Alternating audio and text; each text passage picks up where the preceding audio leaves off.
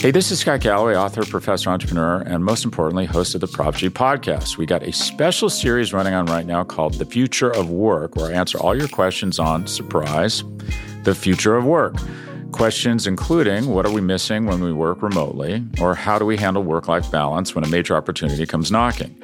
From the provocative to the technical, we're offering insights you won't want to miss. So tune in to The Future of Work, a Prop G Pod special sponsored by Canva. You can find it on the Prop G Pod wherever you get your podcasts.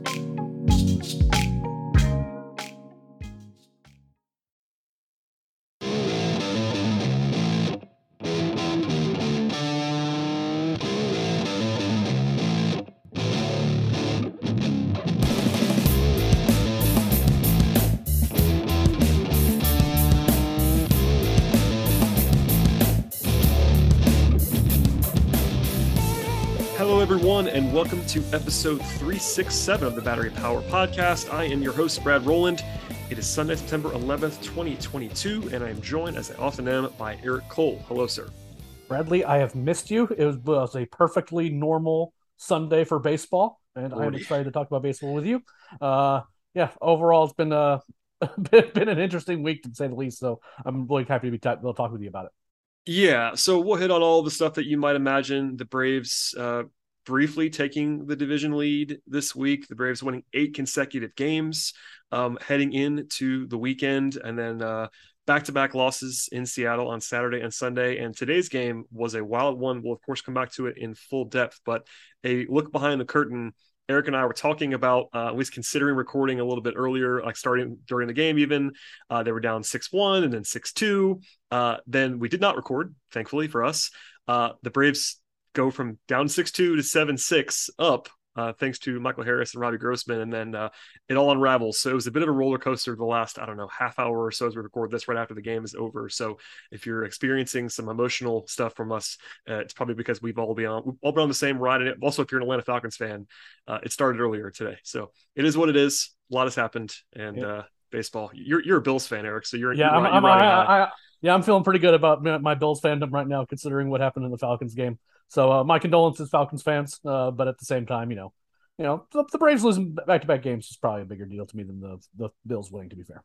Yeah, and listen, we're gonna talk about this later. We're always kind of billed as being maybe on the more pessimistic side. So I'm going to lead with this. The Braves are still in totally fine shape. It was still a generally fine week for the Braves. It just ended poorly and sort of, again, in a roller coaster fashion on Sunday. So we'll definitely hit some positive stuff along the way here, and then touch on some stuff that's a little bit less positive later on in the podcast. But we will start with a brief mini sweep in Oakland. The Braves went to Oakland and won on Tuesday and then won again on Wednesday. Tuesday's game was the roller coaster of that series. They led 6-1 and 9-5 in that game. Ended up being tied at 9. There was some ugly pitching. In fact, it was Kyle Wright's worst outing of the season, probably. 4 innings, 8 earned runs for Kyle Wright. And if this was a playoff game, we would do the entire 20-minute rant about this, but I was losing my mind about how he was handled in that game. He was very clearly lost in the 5th, and he kept right on chugging. Snitker just kind of left him out there for a walk, hit by pitch, then another walk to lead off the inning.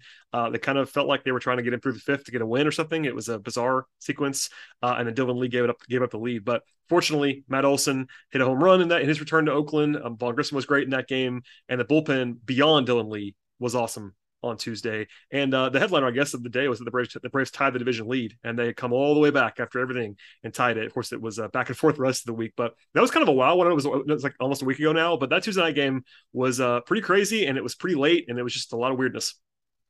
Definitely a weird game. It's just like this offensive extravaganza through 5 innings, and then just no runs got scored after that. Silence. The bullpen did their jobs, just held the fort down, other than Dylan Lee. Kyle Wright's allowed to have a bad start. At the end of the day, he's just been so good and really consistent pitching deep in the games too.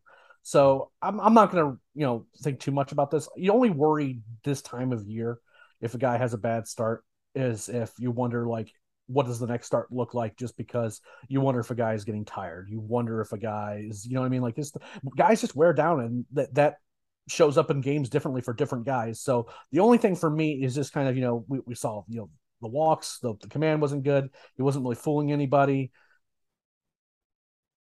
you hope that it's just an isolated thing. And it was definitely a weird game in the sense that it just felt like any ball that was hit in the air would get out. And, like it was just a bizarre game overall. So I'm not going to kill Kyle for it whatsoever.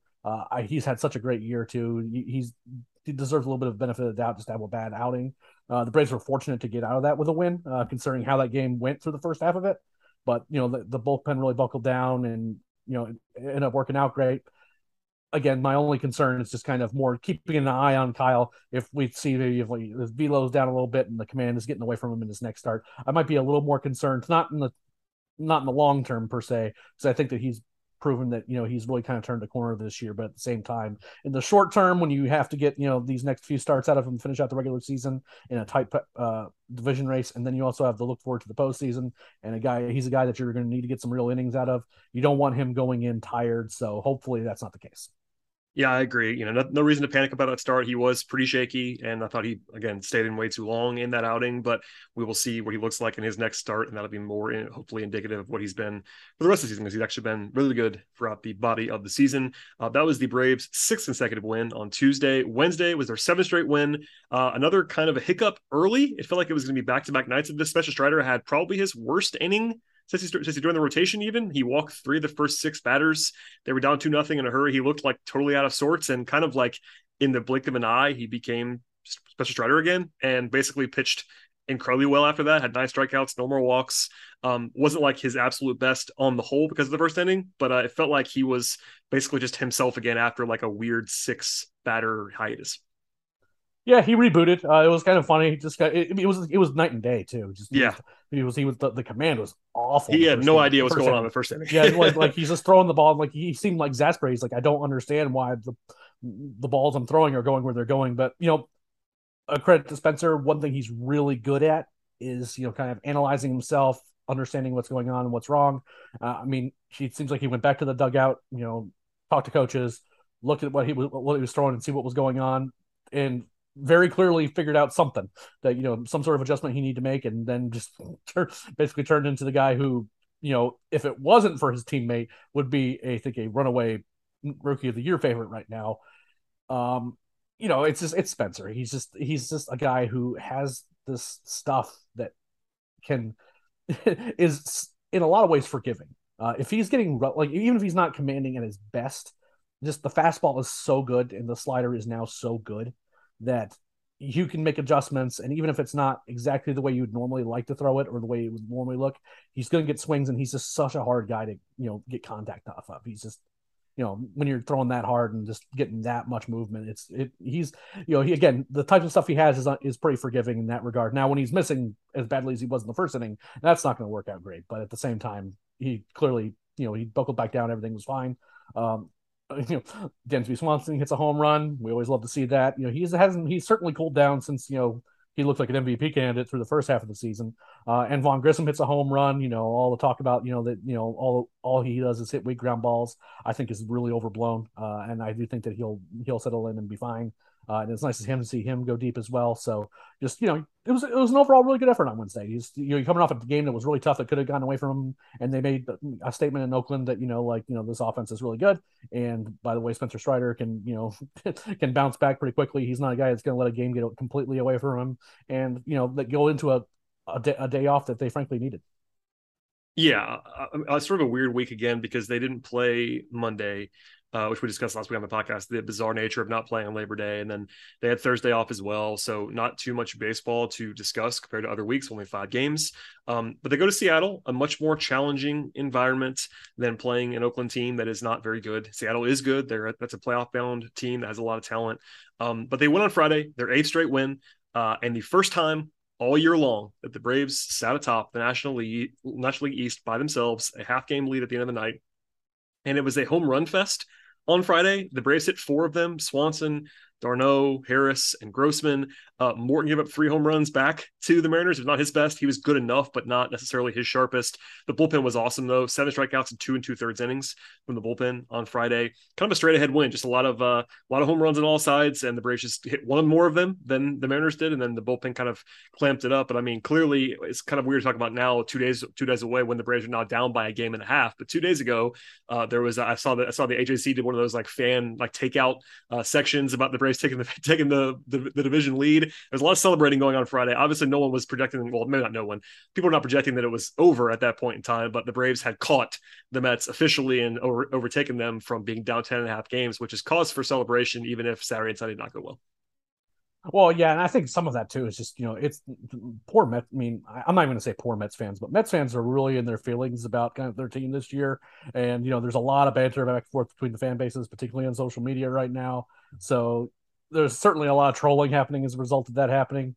But at the end of the day, even before this weekend, which was obviously not great towards this end, but nothing's really changed in the sense that the Mets schedule is still incredibly easy. And the Braves schedule is somewhat harder, and that's what happened this weekend is they went up against a good Mariners. I mean, this is a good Mariners team. Okay. And then they still have to finish out a West Coast road trip, which is what this has been, and has historically been not particularly kind to the Braves in years past. They still have to go against a Giants team that can beat people, and the Mets have had a lot of the Marlins, the Nationals, and it's not going to get any better in terms of them finding hard opponents to go against. So even with the lead on Friday, I still wasn't buying that the Braves were favorites in the division, even though they had that half game lead, right? So at the end of the day, it was fun in the moment, but at the same time, it's hard to, especially the way the Mets have been playing and who they're playing against, that you can't really. I just didn't read too much into it, but it was fun for sure. Yeah, I mean, it was a brief moment. Hopefully, there'll be more of those moments later on this month. But a little bit of celebration was not out of line after they sort of completed the comeback, at least for a brief moment in time. We're going to talk about Sunday's game almost separately, but just to write out this first segment, Saturday they did lose to snap the 8-game winning streak. The offense just kind of went to sleep on Saturday, and that honestly happened for most of Sunday as well. They had about a 16, 17 inning stretch where they just kind of didn't score much. Saturday, they only had 3 singles and no walks. They did score a run, but nothing extra bases and not a whole lot of patience going on in that loss on Saturday. Max Fried was totally fine. 6 innings, gave up 2 solo home runs, but that was kind of it. He deserved probably better faith than he got in that one, but I don't have much to add. I mean, Saturday was just like one of those like power outage offensive, just like catastrophes in some level. They just had nothing going on Saturday, basically. Yeah, I couldn't get anything going offensively, and that was the reason why they lost the game. I actually was going to have broader thoughts / concerns if what we thought the result was going to be held up today? On Sunday. Yeah, exactly. Yeah, like that would have been a longer drought in terms of offense, because like they didn't really score the second half of Friday either, and then Saturday they didn't really do all that much, and then Sunday that's pretty quiet up until the end. But generally, that just feels more like a hiccup. I mean, at the end of the day, Max Fried pitched well. The offense just didn't get anything done, and went up against, again, George Kirby. Part of the reason why that was a 3-1 loss is because George Kirby for the Mariners pitched very, very well. Yep. And the young guy too. He's 24 years old, and he's quite good.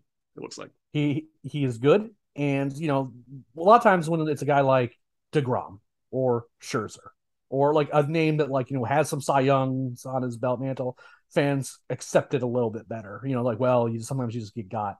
But I mean, sometimes you just have to tip your hat to a guy who pitched well. And in that case, that was Kirby. He pitched really, really well.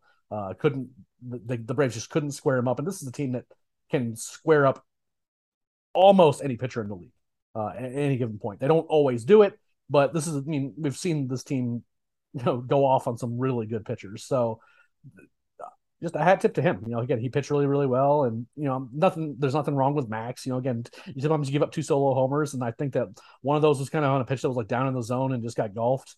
And that's just how it goes sometimes. Again, I would have had more concerns and overarching thoughts if they had gone in the Sunday and what we thought the result was going to be was a 6-2 loss. That's what it looked like. It was 2 outs when they kind of went wild. So again, I think the offense is fine. I'm not worried about Freed. I'm not worried about the loss today or on Saturday, really necessarily. It's just kind of unfortunate timing, especially considering this whole narrative of catching the Mets and keeping up with the Mets. Well, fans are in their feelings right now. And more importantly, football just started, so now they're hanging on. They're even more so hanging on in every win and loss more than they even normally would. And there's certainly a segment of this fan base that does that too much anyway. I can just tell you that is not a healthy baseball viewing experience and philosophy to have.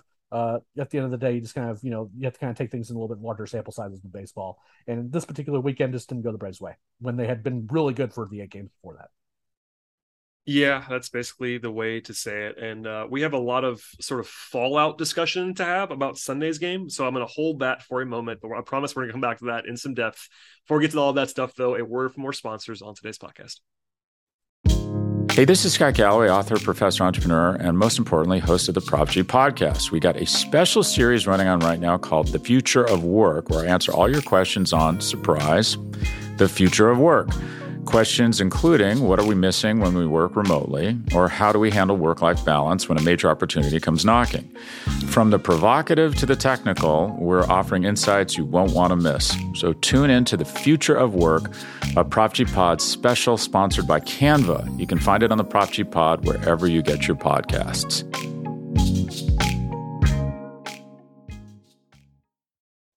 Eric, let us dive into the game we watched most recently. In fact, within the last half hours we're recording this, the Braves end up losing in Seattle, a final score of 7-6. And that is, if that's all you know, it may not seem anything crazy, but it was a crazy game in some respects. The Braves were down early. Osterwalder had a home run to tie the game on a 3-0 count, green light situation, just smacked one. Good to see that. He had been not struggling, but not been like tearing the cover off the ball for the last, 5-6 weeks overall by his standards. And then Jake Odorizzi in his first start since August 28th, so he was skipped last week, of course, because of the arm fatigue. He was not good again in this game. Gave up a home run to Julio Rodriguez. We'll come back to him later on. And then blew up in the 4th inning, walk, triple to open the inning. Could have probably been worse, honestly. They were down by 4. They were down 4-1 when he left the game. He was removed in the 4th for Colin McHugh, and that caused the inevitable cycle of Jake Odorizzi takes. I don't have the energy anymore to do this, but people who've listened to the podcast for a long time probably know what I think, just to not quite freak out like everybody else seems to be, Eric. But I saw that you are ready to fire Odorizzi into the sun along with the rest of Braves Twitter. So please go ahead. The floor is yours.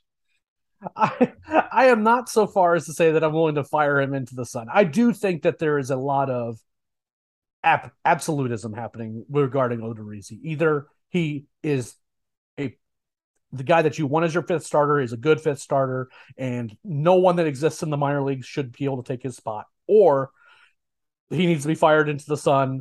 And the guy that the Braves seem to only want to throw against the Marlins right now, in Bryce Elder or Kyle Muller, who certainly has his warts and is a guy that I like a lot, is very clearly going to be better. And I don't think any of those things are true. I think that Odorizzi is a major league pitcher. I don't necessarily think he is a particularly fantastic 5th starter. I think that there are things about his peripherals, particularly like his declining strikeout rate, and there's certainly some eye test stuff too that kind of just that the stuff doesn't really play up very much, and he's already dealing with some arm fatigue issues to get him out. Maybe that was just kind of a ruptured success gland type of thing where he wasn't pitching particularly well, and they wanted to get him out and see if maybe some rest helped, but I don't think he's a particularly great one. I'm not supremely confident that a guy like Cole Muller would be uniquely better, but I will say that this is a weird situation where, one, I think there's like 0 chance that he makes a playoff roster. And if that's the case, then you're looking at what's going to be happening in these next few starts in the regular season. And I don't have a ton of confidence that he will both pitch well or pitch particularly deep into games. Which one thing you want from your fifth starter is to actually be able to at least eat some innings. And things do seem to kind of go off the rails for him relatively quickly. He's not a guy like, you just can't throw him the 3rd time through the order. That was the Drew Smyly problem, right? He's like, it was that he was good that 1st time through the order. The 2nd time through the order was sometimes okay, sometimes not, but it was like basically impossible to throw him any more longer than that. But in Odorizzi's case, things do seem to kind of unravel for him more quickly than that. And when you're trying to preserve a bullpen, and when you're trying to, and in a tight pennant race, that does matter too. What options does that give you? That gives you Ian Anderson, who has not pitched well in Gwinnett. He just hasn't. He has he's certainly gotten the walk rate down a bit, but he's also getting hit pretty hard. So I'm not really sure if that's an option. I like Kyle Muller. I know that this is the running joke, and is one that kind of makes me laugh, is that, everyone talks about sample size in a lot of different things. And, like this weekend, for example, everyone is mad at the Braves right now because they lost 2 games. They've already forgotten that they just had an 8-game winning streak. That's what the things that happen. They've forgotten that there's only 3 teams in the league that have more wins than them, period. End of discussion. They just know that there's one team ahead of them, and that's more than they want. In Muller's case, he's a guy who realistically he's made probably, I want to guess, around 10 starts in the major leagues, and I would qualify 2 of them as bad. One right before he got demoted last year, where again he didn't look good, and he was dealing with some efficiency issues before that. Perfectly fine sending him down. And this year has a bad start against Texas, and then came up fairly recently and had a good spot start. For me personally, I would rather have the upside in Muller for these last few starts in every 5th day. For me, I think there's a chance, a very decent chance, that he is good for 2 of those 3 starts or whatever it is, right? Like some percentage like that. Whereas I'm not very confident in Odorizzi. But I'm also not this isn't like a like a Tommy Malone situation from 2020 where literally he was out of the game every game in the 2nd inning and he was just terrible. I don't think that's the case. I think Odorizzi is a major league pitcher. I just don't think on a team that has these kinds of aspirations, he should be the 5th starter. I'm not super confident in the replacement options for him. But at the same time, I'm willing to entertain the idea of doing it, even though I understand that will come with some risk. But I do think that the Braves have at least one guy in Muller that I have some confidence in. Elder, there's things about his profile this year in particular that are have me a little spooky regarding his propensity for hitting up home runs. I think the Braves have been kind of smart to, whenever they want to get an extra, go to a 6-man rotation, give guys extra rest. It seems like always the Marlins are around there, or some offense that's not any good, that they can slide him in because I think he knows how to pitch, but I think at the end of the day, he's a little bit too home run prone for me to feel very confident about it. So I'm much more middle ground in regards to it. I would be fine with them continuing to at least try Odorizzi maybe for another start. If he has another start that's bad, though, I think you do end up having to pull the trigger and try to get someone else in there. But I would be also fine if they said, you know what, let's give Kyle a shot. He's pitched really, really well. Let's see what he can do. And hopefully he gives you some more upside. So at the general sense, I mean, I know that I was kind of picking on you, that I was wanting to pick a fight over, pick a fight on Twitter about it. But at the same time, I mean, my love for you is well documented. And at the same time, I think that there's just a lot of just kind of there. It's almost too much in terms of being an absolute right and an absolute wrong here. And in this regard, I think it's kind of, there's definitely arguments for it one way or the other. I'm not higher or lower on Odorizzi than I was before today. Maybe that changes if he gives us another bad start next time. Yeah, I mean, the irony of it all is that if they said tomorrow, which they won't, they'll wait. If they decide to give the next turn in the 5th starter role to Kyle Muller or Bryce Elder, I will not be upset by that.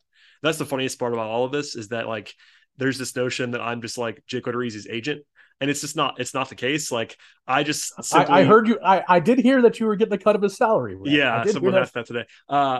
No, I just think it's funny, and it goes back. It's a long time thing of mine. I think people don't understand generally, and not you, that even this version of Jake Odorizzi, which has not been good. No one's saying he's been good in Atlanta. His ERA is up in the high 4s now after today. It was in the low 4s coming into the day. He got beat up.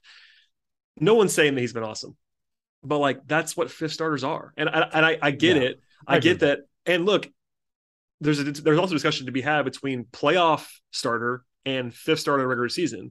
I have never once said Jake Odorizzi should be making a playoff start for the Braves. And I guarantee you, if he is on the playoff roster, I will have thoughts. Well, he won't be starting. He won't be starting. If he's on the playoff roster, he'll be there to be the long relief guy because he has experience doing that before. And that's a different fight altogether. And that actually, it wouldn't stun me if that happened, because he's actually done that in the playoffs for teams before. And the other guy that probably might have been in contention for that, Huascar Ynoa, we'll have some news about him later. Yeah, he's not an option anymore. And maybe they would look at Ian Anderson to do that or whatever. But like, that's a whole other discussion we'll have at a later date if we need to. But yeah, I mean, it's not like I'm arguing Jake Odorizzi is awesome. I think that I will always lean on the longer track record, and Jake Odorizzi for 7 or 8 years basically has been a semi-quality major league starter. Like, he's totally fine. And people pick on me for that all the time. I still believe it right now today. Was he good today? No, he was not good today. If you gave Jake Odorizzi 30 starts, do I think that he would be a perfectly fine fifth starter? I really do. I think he'd have an ERA in the low 4s, and that may not sound exciting. That's totally fine for a fifth starter. So that's kind of I know I'm leaning into the void a little bit, and it's kind of funny. I made fun of myself today. It really just brings more annoyance on me than anything else, because it would be it'd be a lot easier for me to just ignore my own thoughts and just say, yeah, throw that guy out there and do whatever. But I just don't think that it's as cut and dry in the other direction either. Like, there's this sentiment out there, and people, I mean, I'm talking about 10, 15 people said this to me today. The quote was, well, Muller or Elder, quote, can't be worse than Odorizzi. And that's just not true. It's just not accurate at all. Like, they absolutely could be worse. Absolutely could tell you that now. And that's the thing. I mean, and look, and that's not even me. And it's kind of funny. At no point today even did I ever say on any tweet that I sent that Jake Odorizzi is better than Kyle Muller. I never said that.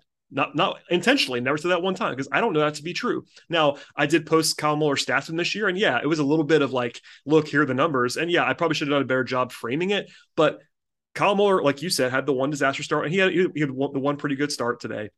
But like, the notion that we know that Kyle Muller is going to come up and be good is just silly. We don't know that to be true. And Bryce Elder has had more success in the majors this year because number one, he's had more starts, and he's actually pitched pretty well the last couple times out. So I'm not saying either one of those guys is worse than Odorizzi, but I know for a fact that they're definitely not better. Like, they could be. They absolutely could be better. But we don't know. I'm kind of trolling a little bit with it, but like, it's one of those things where I just refuse to I refuse to assume that guys who are not proven at the big league level are definitely going to be better. And look, I certainly will say, especially in the case of Muller, the upside is higher. I will say that. Kyle Muller, you could see, and obviously I'm not the expert that you are, or that Gaurav is, or that anybody on our minor league staff is about the minor league guys, but I will certainly acknowledge that if you said, okay, who has the higher upside over the next month between Kyle Muller and Jake Odorizzi, it's probably Kyle Muller. He just has better stuff. It is what it is. And I'm not saying otherwise. But the floor arguments are, like, we've seen Kyle Muller be pretty terrible at the major league level. We've also seen him be pretty good. So it's more of a roller coaster, and I'm just predisposed to leaning on the safety a little bit more than other people would. And I totally get the arguments for and against that. I really do. And I think that, just big picture, this is the case for certain guys over a long period of time. There's always a guy on the Braves roster, it seems like, that people just have no patience with. This year it's Jake Odorizzi, and that's fine. But like, I didn't hear all that the previous two starts when he was pretty good back-to-back outings. No one said anything.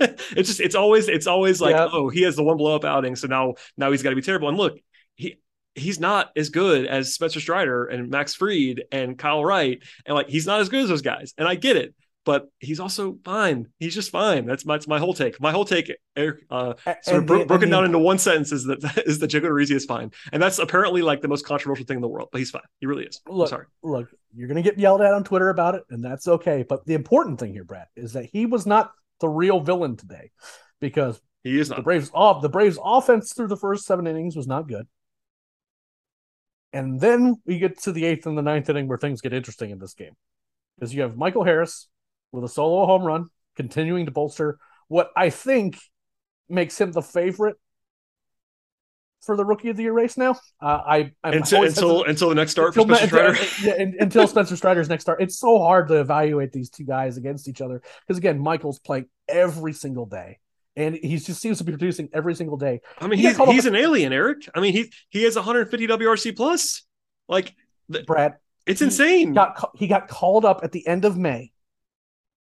He has 18 home runs right now, 16 stolen bases. What odds do you put on him having a 2020 season? Very strong. I mean, like, very high. Obviously you can't assume over the full sample that you're going to play a whole season, but like, if you did like the 600 plate appearance sample of a full season, he's like on pace for like mid 30s in both categories. And yep. Eric, when he by the way, as a Gold Glove center fielder too. I was going to say, when he came up, even people that loved him, like yourself, that covered it on the minor league level, it was like, all right, we're not 100% sure he's going to hit right away, but he'll definitely run and he'll definitely field. And it's like, okay, we'll take it. He's slugging 557.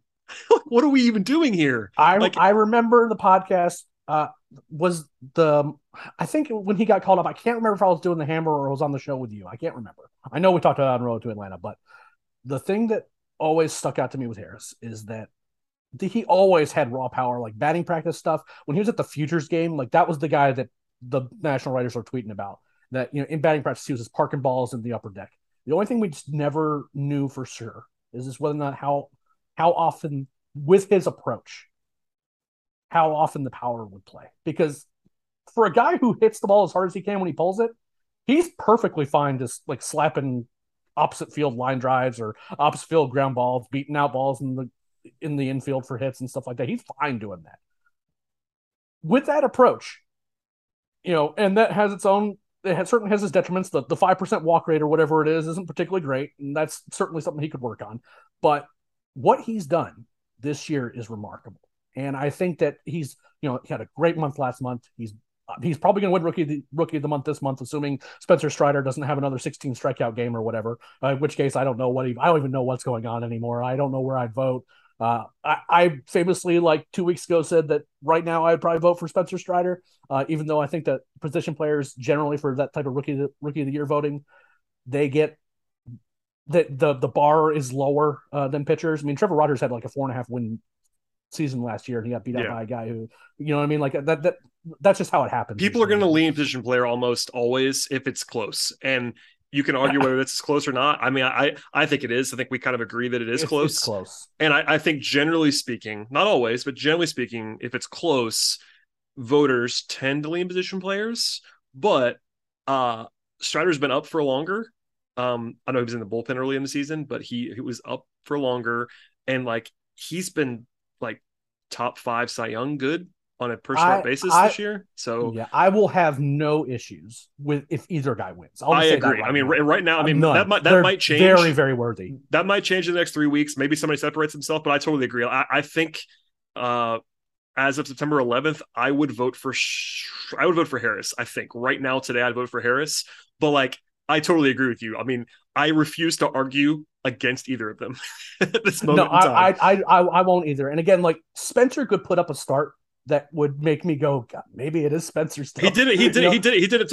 Was it last week? Scott and I talked about it. It was like, all right, Harris has got the lead, and then Strider throws this like preposterous franchise record outing. It's like, okay, what are we supposed to do with this? Like every single time Strider pitches, it just kind of volleys backwards. So I mean, we'll do this more later on. Yeah, Chris is done too, but it's just it's never going to stop. It's just every day. Yeah, it's wild, and it's awesome. It really is awesome because again, he is kind of a mutant, right? Because he hits the solo homer to get to 6-2, and we're like, okay, at least we have something positive to talk about on the podcast. It was just a kind of a garbage game, and then with 2 outs in the top of the 9th inning, a ball that was in on his hands, he hit to the moon for a 3-run shot. I mean, that ball was off the facade that was like leading to the 3rd deck, cuts it to 6-5, and then the hero himself, Robbie Grossman, two batters later, hits a 2-run homer to take the lead.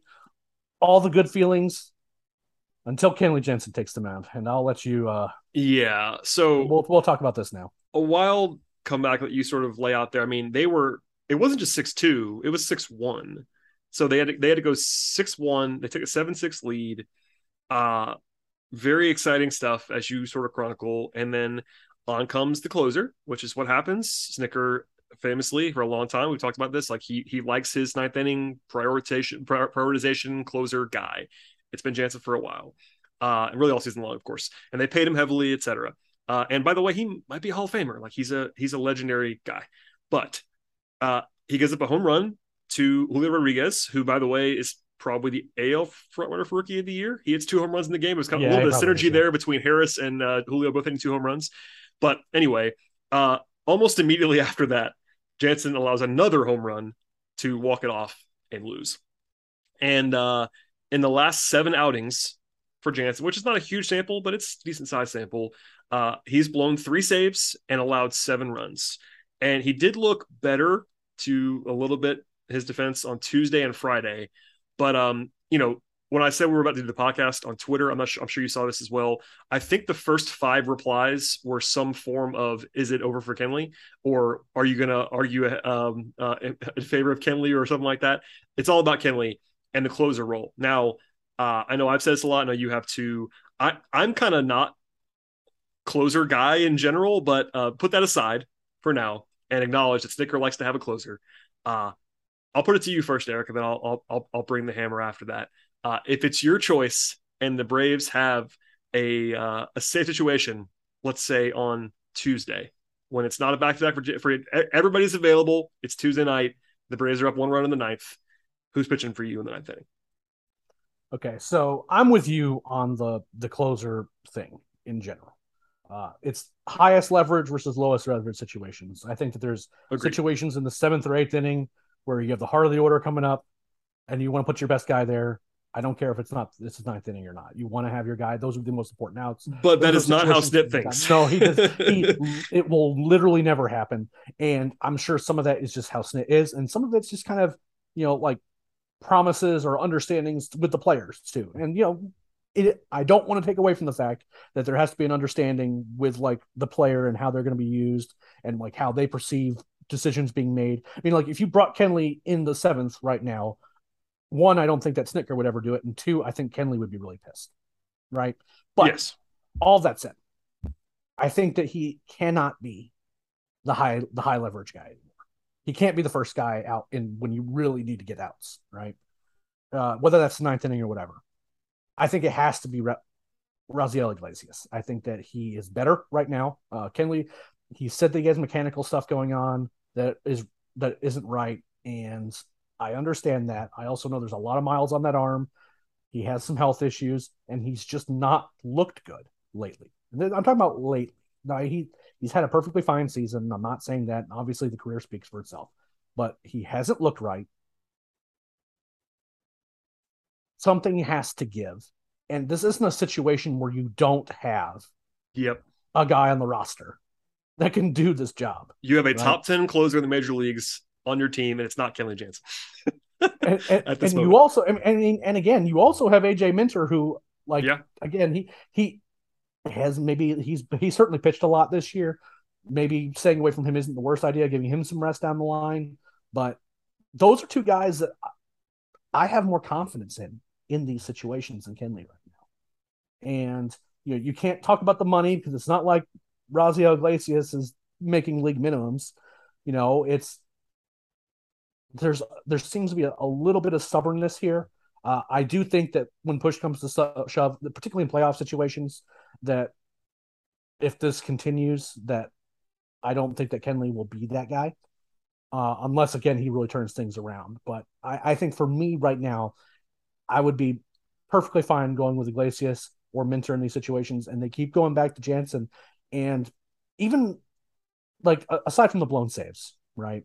There's been plenty of adventures out there on the mound, and we're talking about like it just doesn't look good a lot. I mean, honestly, that's a very simplistic way to say it, but like it feels like his command is kind of just different from the first half of the season. Like he was much crisper early in the year, like anecdotally and also in the metrics. Like he just looks like a different guy, and not in a good way. Not cutting. Yeah, the cutter's not cutting the same way. It doesn't have that same late bite, and like I'm getting the bad Will Smith vibes, right? Like just kind of like, I don't know about this. Well, somebody actually asked me. That's a good. Glad you said that. Somebody asked me. I think they might have been trolling me because of Odorizzi. I wasn't 100% sure. Something about like, was I going to defend Kenley like I did Will Smith all those years? And it was like, my hot take on Smith was always that he wasn't quite as bad as everybody thought that he was. But even then, there were many times when we came on this show and argued Will Smith should not be the closer anymore. Like we did say that multiple times. And I don't think Will Smith was ever as bad over 7 outing sample as Jansen's been in the last 7 outings. I think I believe that, honestly. I'd have to look at that. I do disagree, too, but I'm kind of winging it there, but I really do think that this might have been worse than Smith ever was. Granted, it's a very arbitrary endpoint kind of sample size, but and also while the Braves had some good relievers over the years, they never had someone with the track record and the contract of Raisel Iglesias behind Will Smith. They had guys who we liked a lot, who were really good, but they did not have a guy that they just traded for, making closer money over multiple years. Like, it's very obvious the plan when they traded for Iglesias is that he becomes the closer next year. Like, we kind of all assumed that was going to happen, right? I mean, Jansen at his age, 1-year contract, like we kind of all, it's an educated estimate on our part, I think, to think that it's going to be Iglesias' job to lose next year. Like, I mean, I have a hard time making the argument that Jansen, even if I wanted to make the argument beyond just his track record of like a long-term sample size, like he's just not better than Iglesias at this moment in time. He's just not. I mean, I'm glad you said Minter's name before, because it doesn't seem like Snit wants Minter to be quote unquote his closer guy. Minter's been awesome, so no one's saying otherwise. It does feel like if they go away from Jansen, I would be stunned if it wasn't Iglesias. Like stunned if it wasn't like the primary ninth inning guy being Iglesias. And I do have a quote that will help. Oh yeah, I was gonna say this, but I'm glad you're doing it now. Go ahead. From Stick Tonight, I assume. Yep, I saw this. Yes, Snitker was asked if he was going to consider using Raisel Iglesias for any save opportunities. Here it is. Snitker's quote was, "Kenley had 3 of the last 5 saves. He's done really good. He's leading the National League in saves. He had a bad day today." Oh lordy. Okay, so do you want to go first? Do you want me to go first on that quote? I disagree with Snit in basically every aspect of that statement he made. Yeah, and that's pretty much all I've got. Especially caring about saves, by the way. But that's bad. The lead in the National League in saves thing is because the Braves are winning, not because of Kenley being awesome. Like, and I will say, like, in a small bit of defense for Kenley, I believe his season-long numbers don't look terrible because he really was pretty good in the first half of the season. Yeah, he was. So no one's saying he's had this like terrible season, but with today, his ERA is up into the high 3s now. Yeah, 3.91. That's not what you want for your, no doubt, the way that they're using him, obviously, as the no doubt closer on the team. And the only thing I can say about that quote from Snit that is not negative toward the quote is that this is the reason why players love Snit. He will always, unless you're Ronald Acuna for some reason, he will always dive in front of you and throw his body in front of you. So that is maybe what that is. I think the optimistic viewpoint would be that Snit wasn't going to just come out to the media today and say Kelly's not our closer anymore. Like if they're going to change, there was zero chance he was not going to do that. So I'm kind of trying to just somewhat explain away the quote, but it's bad. I mean, coming out and saying that is, by the way, he's had 3 of the last 5 saves. It's not a good ratio either. Like that was part of the defense, and that's not good, isn't it? Anyway, nope, sure he had a bad day today. That's true. Listen, we've said this a lot. Snit, the leash is always very long for veterans, particularly guys who are ingratiated. And I think with Kenley, again, like he's at maybe even a Hall of Fame career. Like he's done more in his career than Will Smith has. And they rode with Will Smith a long, long time. And to their credit, it worked out for them. We can debate how that happened in the World Series and the playoff run, but Will Smith delivered on whatever Sticker saw in him. It worked out for him. But True. I will say, like, it's not going to go over well if Kenley trots out there in the 9th on Tuesday. It's not going to go over well. We'll see how that goes. It's not going to stun me, is all I'll say. Like we've sort of shared our opinion. Neither one of us would keep Kenley in the role. I want to be very clear about that. This is something else in terms of what will happen. I will not be surprised if Kenley is still the closer the next time out because of Snitker and the way that his track record works. He seems to always go a step or two beyond in terms of like lengthening the rope for whichever player, like whether it be Will Smith, whether it be other starters in the past, whether it be other relievers in the past. He seems to always kind of go one more notch, and maybe that's one more outing for Jansen in the closer role. So I won't be surprised either way. I just don't know what to expect, but you and I would not have him do that again. I am with you 100%. I am not going to be surprised at all. I'm just not going to log into Twitter when it happens. Yeah, that's probably the right move. Okay. That's a lot of that game and what transpired, but this sort of battle for the villain of the day between Odorizzi and Kenley was a legendary one. Okay. Before we get to the rest of the look ahead, quickly on the stuff that happened segment of the podcast this week. You mentioned it before, but Huascar Ynoa underwent Tommy John this week. It was kind of just announced out of nowhere by the Braves. Maybe you knew about this ahead of time. I did not hear anything about this until it was announced. No, he pitched. He pitched. I think it was August 24th. Had missed like one appearance, but that's not super weird, especially when you have guys rehabbing and rain and all this other stuff. And then just popped out of nowhere. And again, it caught me off guard, which, minor league stuff I can sometimes get head starts on, but in this particular case, I had no idea. And I don't think it's going to impact the major league club this year. I think was not really part of the plan, maybe in a bullpen role in the playoffs, something like that. But he was pretty bad in I think it was 2 outings. Yeah, 2 outings this year with the Braves, and he was over 5 ERA in Gwinnett. Like, he's not pitched very well since he broke his hand, basically. That's been kind of the downturn. Obviously, I love the way you said it. When he broke his hand, like, that wasn't completely and totally his fault. Obviously, it was his fault. But no, I mean, obviously, this sucks for anybody to have Tommy John. And given when he had it in September, you kind of assume it'll be 2024 before he pitches again. Like, maybe he's ready at the end of next season, but I kind of guess 2024.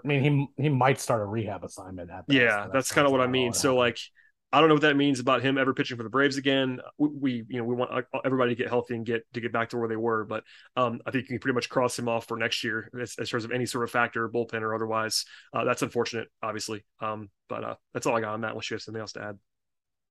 No, I mean, I've been famously low on Ynoa, but I certainly don't want him to be hurt.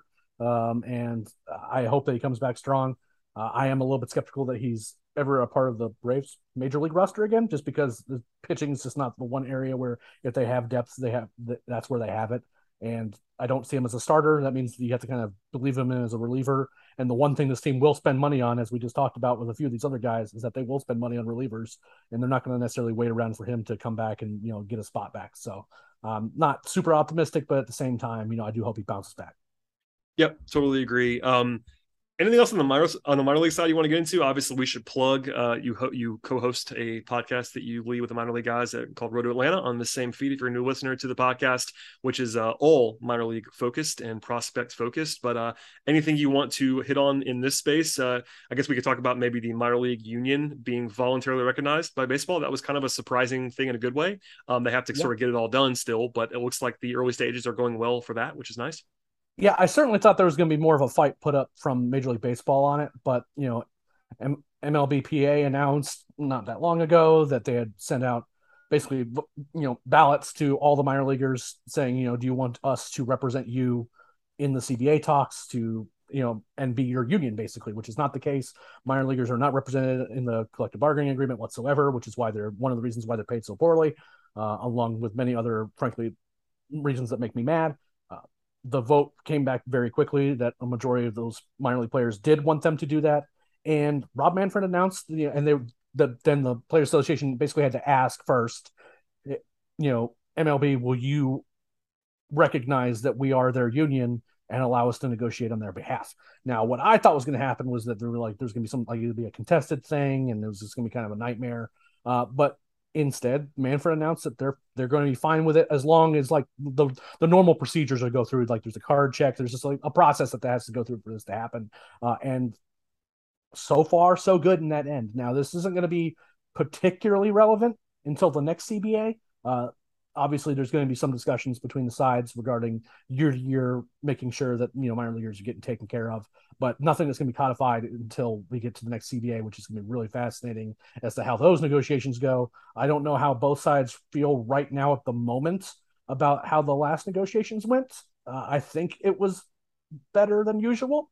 Once it was actually done, during it was a nightmare, but at the same time, I'm very curious to see kind of how this impacts the tenor of negotiations, what gives become more important to each side, et cetera, et cetera. But overall, it was really positive news, because at the end of the day, I love my minor leaguers, and I think they deserve to be treated and paid much better than they are right now. So agreed. Beyond that, the other headliner of the week, baseball wise, was the rule changes being enacted for next season.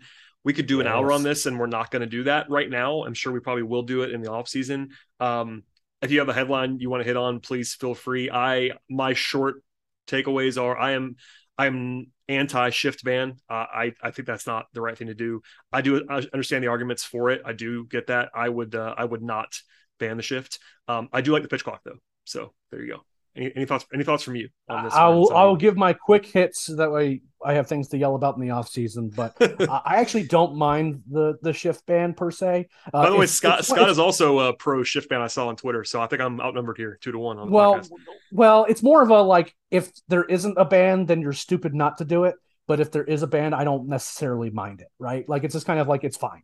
Yeah. I don't think I think that the effects on one's watching a game is going to be negligible, other than people are going to be like, if they had just hit the ball the other way, we would have had this game tied. That sort of reaction goes away. But beyond that, now it's just like, why didn't he get to that ball? It's basically the same thing. It's a wash to me.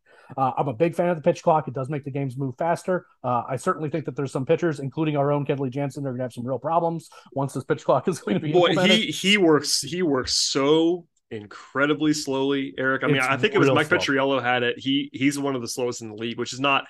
I didn't know that in terms of the stats, but watching him, I think every Braves fan by now can understand like he is just an absolute glacial. I did look it up earlier this year, and I had no doubts whatsoever that I thought his name was going to be up there as well. There's a couple of Braves pitchers they're going to have to kind of maybe change things up a little bit. Big fan of the bases being larger. That's a safety thing for me. It might make some bases a little bit easier, but my bigger thing for me is that there's less plays at first or second or whatever where guys are getting stomped on. That's just a better change overall. That's been a long time coming and should have been changed a long time ago. The only one I'm not a big fan of is the pickoff one. I think that's kind of seems a little bit too forced, or maybe 2 is too low. Maybe it's 3, but including step offs and things like that, I think it's kind of forcing the issue. Well, I know that they want people running more, but I'm not like. The problem is if you throw over twice, isn't every good base stealer going to steal very easily after that? Yeah, at that point you're not holding the runner. You throw over twice, and then he knows you can't keep him there. Right, and he's gonna be leading off halfway down the line. Like, what are we even doing here at that point? Like, I don't understand. Well, it might make catcher pickoffs more that's true. More prevalent. Which I'm pro catcher pickoffs. We might see more pitch outs than we used to too. All those things could happen. So again, that's not something I'm like super upset about, but at the same time, I'm not a big fan of it. Those are my kind of my big takeaways. So that's the one I'm not a big fan of. Yeah, and look, I am not at the top of the anger list with the shift ban. I don't like it. I think it's legislating a bit too far. I understand again the pro cases for it. I just think that you shouldn't have to tell fielders where they can stand. It's just kind of silly to me on its face. And I think that for the most part, Major League Baseball and the commissioner's office in particular doesn't really know what it's looking at most of the time when they're trying to vote on things and trying to pass things. And also, it should be noted that I think Chris did this as well on their podcast this week, which by the way has a new name with Chris and Steven. But I'm so happy. Happy they named it. But they noted this too. But basically, baseball stacked the deck on the committee to where anything that players voted unanimously against, it would still pass if the other side was unanimous because it was 6-5. So the players unanimously voted against these new rules, and they got overpowered. So unfortunate. Okay. Also, sad Braves news this week. Anthony Varvaro passed away in a car accident. That is not great. I know you had kind of a long-time Braves fan to know and remember him, but he was with the Braves for 4 years, had actually a really good run as sort of a middle reliever with the Braves, had a 2.99 ERA in his Braves tenure. Only 37 years old, though. Really sad thing. I don't have much to add other than that. That's just awful, and hopefully his family is taken care of, but that's it's brutal. Yeah, just thinking of his family, was on his way to, he ended up leaving baseball to become a police officer. And, he was on his way to continue that service and just unfortunately dies in a car accident. And it's just a terrible thing. And, I wish I had anything other than say that I remember Anthony Varvaro. I thought he was a good player for the Braves. Again, just thinking of his family right now is really kind of the biggest thing. That's just a really sad story to come out. Yeah, that's absolutely brutal. All right. And from there, we'll close the podcast talking about kind of the state of things. I think people know this by now for the most part, but the Braves are a game and a half back again in the National League East following the back-to-back losses. The Mets won both times. So that is the deficit at this moment as we head into September 12th, which is Monday. 538 is updated. The Braves have now a 29% chance to win the division. This is where I remember and remind people that the Mets currently hold the tiebreaker edge on the Braves, which effectively gives them another game lead. Now, I will say The Braves can swing that if they were to sweep the Mets. That is not likely because anytime you play a 3-game series against a pretty good team, you should not be considered likely to sweep them. So most of the time, most of the outcomes are the Braves losing the tiebreaker to the Mets. They can flip that around. But that is why people keep asking us every once in a while, like why the numbers are so low on the Braves. That's a big reason because this late in the season, a game difference, which is kind of what that amounts to, is a big swing. And that's how the Braves go from like 50-50 2 days ago to 29% now, is because they, number one, they lost 2 games in the standings. And also that tiebreaker edge is still the Mets. So that doesn't mean anything in terms of like, the Braves are still fine. They're still alive to win the division. No one's saying otherwise, but they are no longer 50-50 as they were 2 days ago. That's the nature of losing back-to-back games is the Mets win.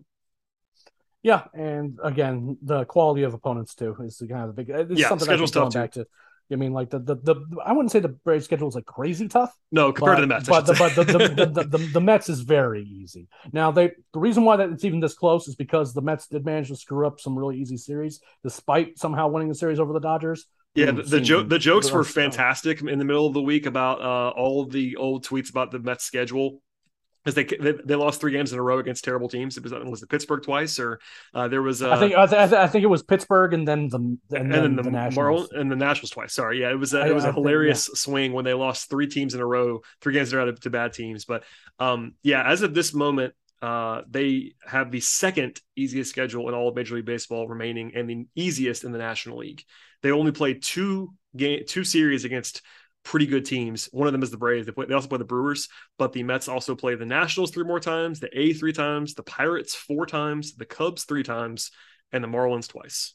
So yeah, it's a cupcake schedule for sure. Which is really why, again, I folks really should not have put too much stock in the division standings right now. What happened this weekend? The bigger issue is just that the Braves are playing more real teams than the Mets are, and that's just how it goes. I mean, at the end of the day, if you want to be mad at the fact that the Braves got off to such a slow start, because it put them in the situation they're in now. That's the biggest thing. Which, by the way, gets back to you and I complaining about we probably should be caring about how regular season games go, and not managing for September or whatever, because those games do matter, as it turns out. This is one of those reasons why. Yep, for sure. And there was a whole discussion about this midweek as well. But just to say, like, we love to poke fun at the Mets, and they earn it. Mets fans, especially at this point. But it is a testament to the Braves that they were able to close the gap, because for all the lull Mets stuff, the Mets are 55-35 since the start of June, which is when the Braves run famously started, June 1st. The Mets are 55-35 over that sample. That's a 99 win pace for the Mets since June 1st, and they lost 9 games in the standings. that is outrageous. Yep. And it was, by the way, it was 11 2 days ago. They actually lost 11 games in the standings at 53-35, which is just like, which I understand, especially some particular Mets fans. One comes to mind who likes to make videos and just likes to opine that the Braves never lose. And as it turns out, that is kind of true since June, is that the Braves really don't lose all that much. Braves do not lose, apparently, until this weekend. But not all that much. And I think that hopefully Braves fans can kind of take some perspective from that too, is that this Braves team's really good. Yeah, I don't say that to like praise the Mets. I mean, the Mets have been a good team all year long, but the Braves were so good for basically 3.5 months that it didn't matter what the Mets did, essentially. So that's where we are now, and the Braves still have a chance, but have to be considered at this very moment as we record this. They are the underdog to win the division, at least by all of the metrics and all the projections and the betting markets, et cetera. They're at least a slight underdog to win the division. From here, the Braves play 3 games to end the road trip in San Francisco. The 2 late night Scott Coleman specials to begin the series. Yes. If you plan on sleeping, you're not going to be able to the next couple of nights if you're a Braves fan and wants to stay up and watch baseball. And then they're off on Thursday, and then they're back at home. That's a travel day Thursday, by the way, back from the West Coast, but they're off. And then they play 3 games at home against Philadelphia this weekend. So it's been a while since the Braves been at home. That'll be happening. Not the easiest schedule in the world, not the most difficult either. The Giants are not great, but they are certainly frisky enough to beat you, particularly on the road. Same for the Phillies. The Phillies are a decent to pretty good baseball team.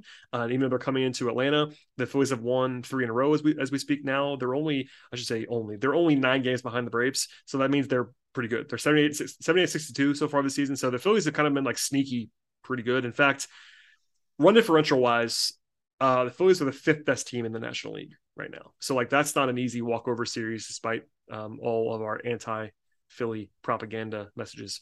But yeah, not the easiest week in the world because the Giants are like having a rough season. But that's a team that's actually still has a positive run differential for the season. Like they're pretty frisky and they're above 500 at home, and that's an interesting test at the end of a trip. Yeah, they got some guys who can pitch, and Philadelphia. I mean, they still have Aaron Nola, who's had a good year, and I mean Bryce Harper, his career against the Braves is well documented, and this is the Phillies team that can beat the Braves. If you get, I'll just go ahead and say this: if you get out of next week going 4-2, Braves fans should be happy. They won't be if that happens, but they should be because again, those are two good teams in less than optimal situations. When you're in San Francisco and then against a Philadelphia team that is kind of desperately trying to get into a wild card spot, those again not the most ideal of situations to go against those two teams, but. This Braves team's really good. I think that they can go 4-2, and if they do, I will be happy. Even though I am certain that is exactly what happens, regardless if it's like lose the series in San Francisco and then win the series in Philadelphia or flip it or whatever. That I'm certain that regardless, that anything less than 6-0 is going to make Braves fans mad. Yeah, I mean, I think realistically, 4-2 is a good week. 5-1's a greedy week, and 6-0 obviously even better than that. But I think this is my responsibility to give you the sort of the projection. I think the projection for the week in terms of the like Vegas projection of the models would probably be 4-2, if I had to guess. Yeah, probably. They'll probably be favored in most of these games, but we'll see about the pitching stuff as we go on here. Except for Jake Odorizzi start, am I right? Yeah. Yeah, Odorizzi. Actually, full circle. Well, I will say this too, not to pile on Jake, but if the matchups play as they are listed, as what I'm looking at right now. No matter who the Braves start in that slot, Odorizzi, Muller, or Elder, they will be the underdog in that game because they're currently facing Aaron Nola in that spot on Saturday. So Nola versus Braves number 5 starter is an advantage for the Phillies, let's just say. But yeah, I mean it's not too bad. It's probably it'd probably be better to have Fried in this outing at San Francisco, but they have Wright, Strider, Morton lined up for San Francisco. That's not a bad place to be.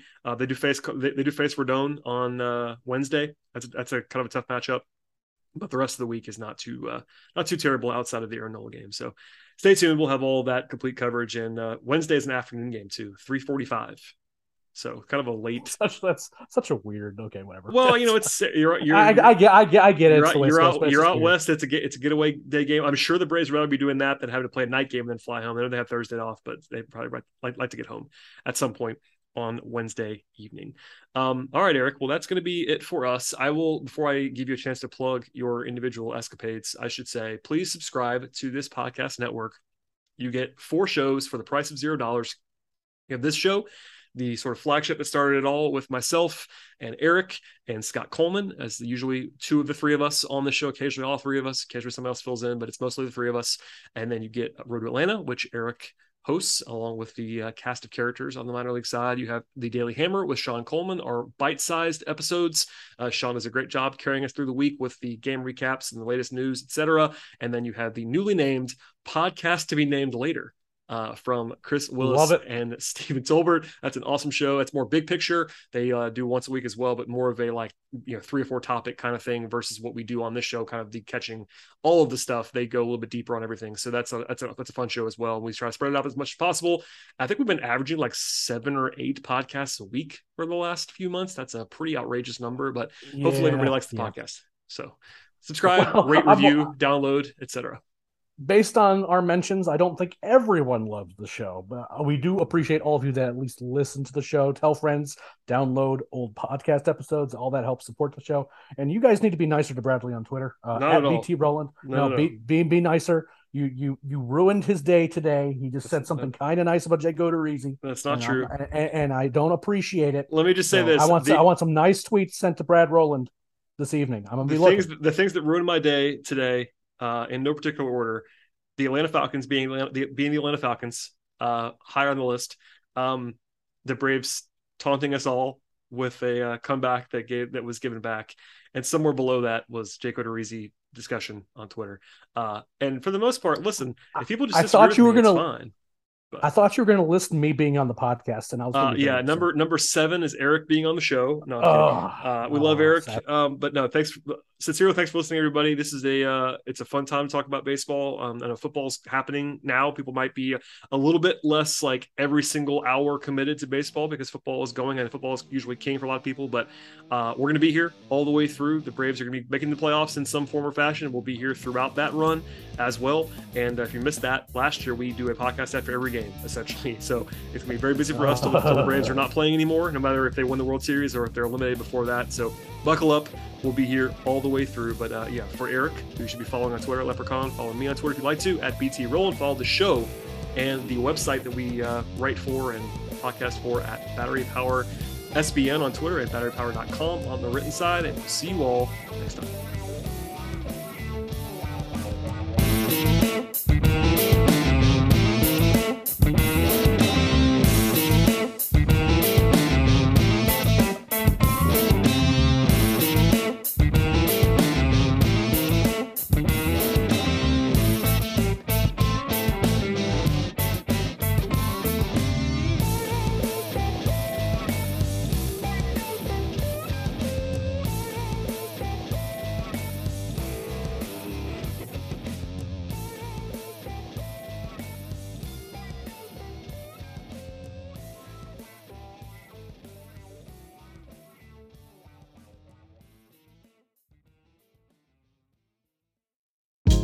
Hey, this is Scott Galloway, author, professor, entrepreneur, and most importantly, host of the Prop G podcast. We got a special series running on right now called The Future of Work, where I answer all your questions on, surprise, the future of work.